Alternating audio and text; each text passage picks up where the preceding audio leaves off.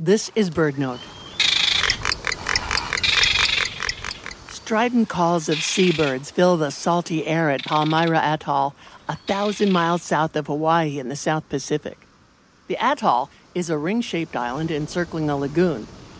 The island rests atop an extinct undersea volcano, its surface densely covered with trees and other plants.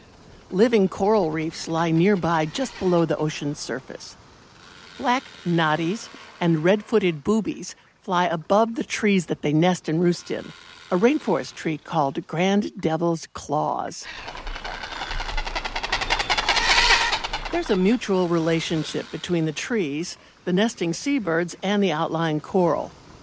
The bird's guano falls from the trees, enriching the soil. Rain washes nutrients from the guano into the ocean, enhancing the health of the coral ecosystem, which in turn supports the seabirds. Palmyra Atoll lost many native trees due to U.S. military activity during World War II.